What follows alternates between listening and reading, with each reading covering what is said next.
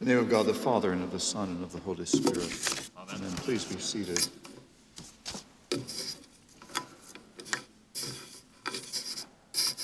Sometimes I'm asked, what is the Episcopal Church all about, or what is the Anglican tradition all about? And I used to keep spare copies of the prayer book in my office, and those big fat paper clips. And I'd take the collects in the prayer book, and I put the paper clip around the collects. I say, here, read these. You read these prayers, you'll understand this approach to being a Christian, this kind of the flavor of this way of being a Christian. The collects are the prayers. They are at the beginning of the service. They do exactly what they say. They collect our thoughts. I had a teacher once who said the collect is kind of like the little, when you go to the airport or the mall, and there's a map, and there's a little red dot that says, you are here. It tells you kind of where you are and what's going on. They are always related to the scriptures, and they more or less summarize the theme of the scriptures. And the one for the second Sunday of Advent summarizes the theme of the scriptures for the day about as well as any of them that I know. Merciful God, who didst send thy messengers, the prophets, to preach repentance and prepare the way for our salvation. Give us grace to heed their warnings and forsake our sins, that we may greet with joy the coming of Jesus Christ, our Redeemer, who liveth and reigneth with thee in the Holy Spirit, one God, now and forever. The prophet that we have before us this morning, the prophet Malachi, is in some ways the last of the prophets. He is writing about 400 years before the coming of Jesus Christ. And he's writing towards the end of the story, that part of the story of the church. The Bible tells the story of the church. The church, this is a Greek word, the church means the people that have been called out. God has called out a people. He's called out a people to make a people for himself, to accomplish his purposes. And that story is divided into two parts. There's the Old Testament and the New Testament. Malachi's writing towards the end of the Old Testament. He's writing about 400 years before the coming of Jesus. And he's writing about 100 years after the people of Judah and Jerusalem have returned from the Babylonian exile and come back to Jerusalem. Now, we have to always orient ourselves in the big story.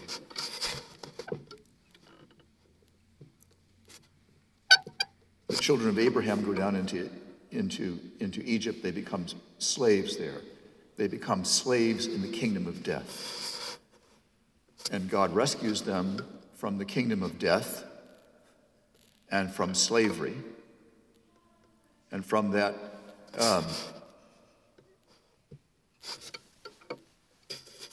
that kingdom that is built upon the false god Pharaoh. He makes a way out of no way. He brings them into the desert. He gives them a holy and a righteous way of life. He feeds them by hand, protects them, leads them to the desert, and brings them into the promised land. He gives them a holy city. In the middle of the holy city, a holy temple. In the middle of the holy temple, a liturgy which is meant to hold up to them the calling that they have, the calling to be a kingdom of priests, the calling to be a righteous nation, the calling to be a city set upon a hill, a light to the nations, to live towards God and towards each other. But it is obvious that they know who the real and living God is. And it is so obvious that people say, who is your God, that we may know him, love him, and serve him as well? And they fall away from that form of life. They fall away from it again and again and again. And God in his mercy sends his prophets. He raises up these men to be prophets. Some of them are priests of the temple. Some of them are a shepherd, a dresser of sycamore trees. And God gives them his word of judgment. And they come and confront Israel with their sin and call God's people back to the holy and righteous way of life that he has saved them for. He's saved them from death, he's brought them into life, and he's saved them for this holy and righteous way of life. And the prophets come with God's words of judgment. And the words of judgment are so strong and so stinging that over and over again, Israel stones the prophets to death. And Jesus, when he sees Jerusalem on his last journey there, as he crests the hill, he says, "Jerusalem, Jerusalem, always killing the prophets." But hidden inside these words of judgment are words of grace. And the sending of the prophets is part of God's love for his people, because he does not want them to fall back into slavery and death. He wants to bring them into freedom and life. And the harsh words are part of the love that he has. And the prophets give warning. They say, if you keep on this way, if you keep on exploiting the poor, if you keep on worshiping false gods, if you keep on with this personal and corporate corruption, if you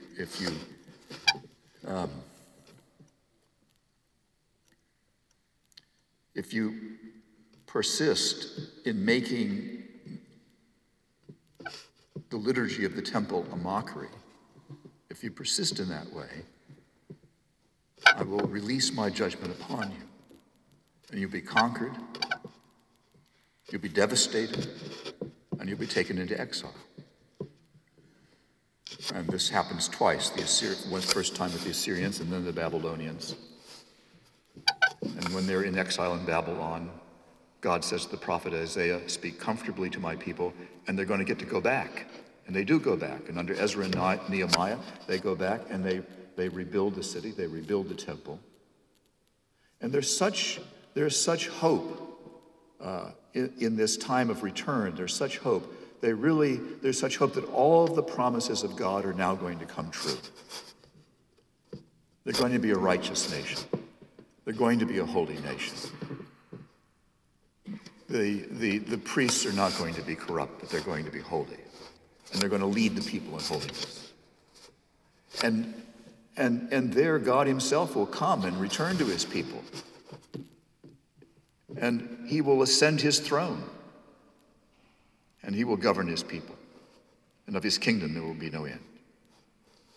Those were the hopes. The prophet Isaiah, when talking to the people about what the return was going to be like, he said it's going to be like a new creation. It's going to be like a new deliverance from Egypt. It's going to be like starting all over.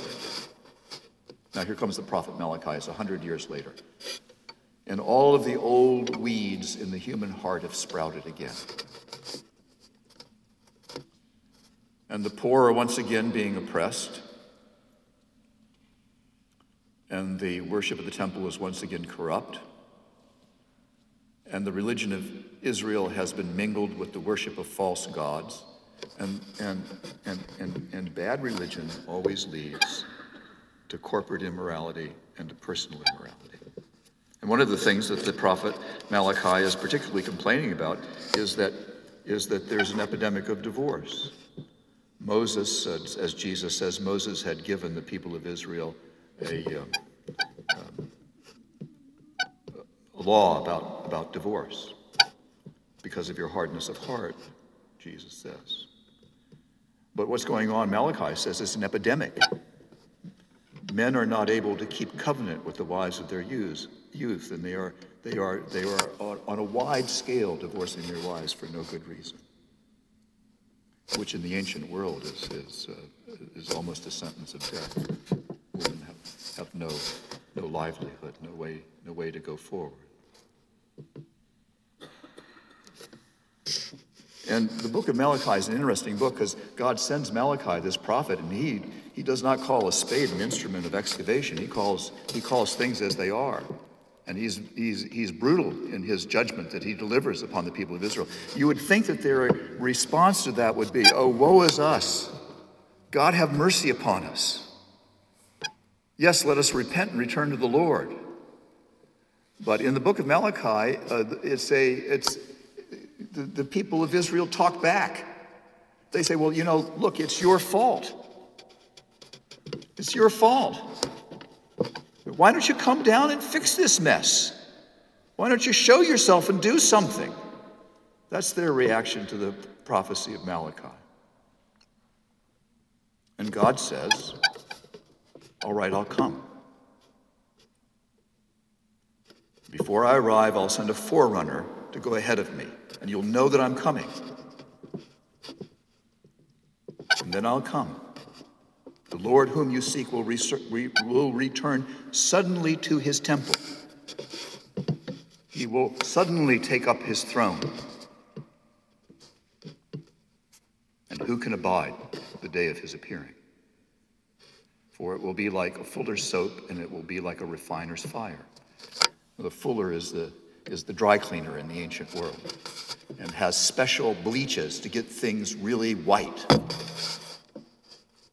When Jesus appears before his disciples on the Mount of Transfiguration, he shines with a brightness that no fuller on earth could create.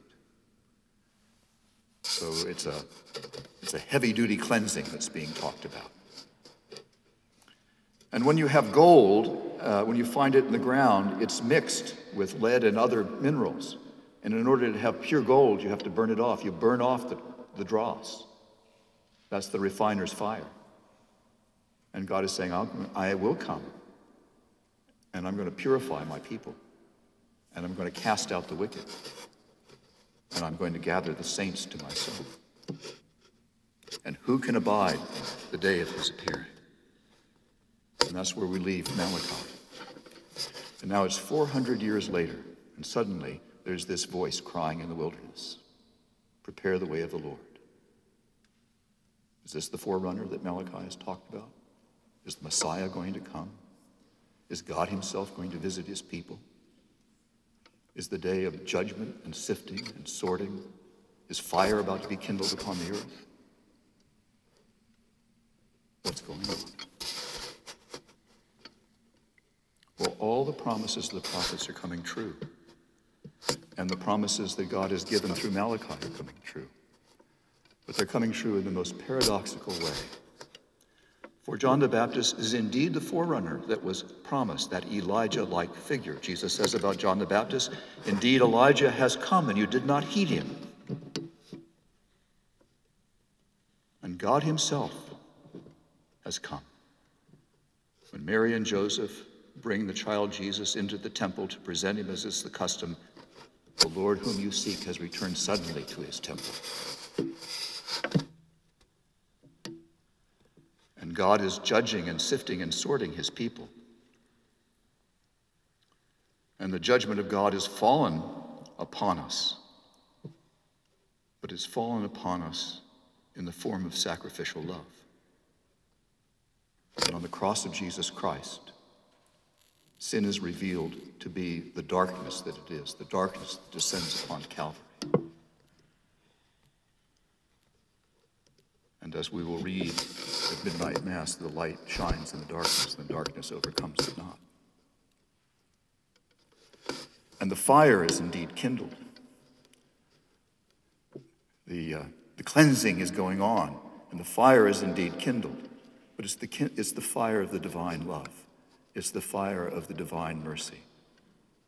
The God of love who in his cross judges and forgives and redeems and cleanses and purifies and refines at the same time. This love that is come to us in the cross of the Savior, that comes to us by the power of the resurrection, and that comes to us by the gift of the Holy Spirit, and that we take into our ears when we hear the word, and we take into our hands and into our mouths when we receive the sacrament.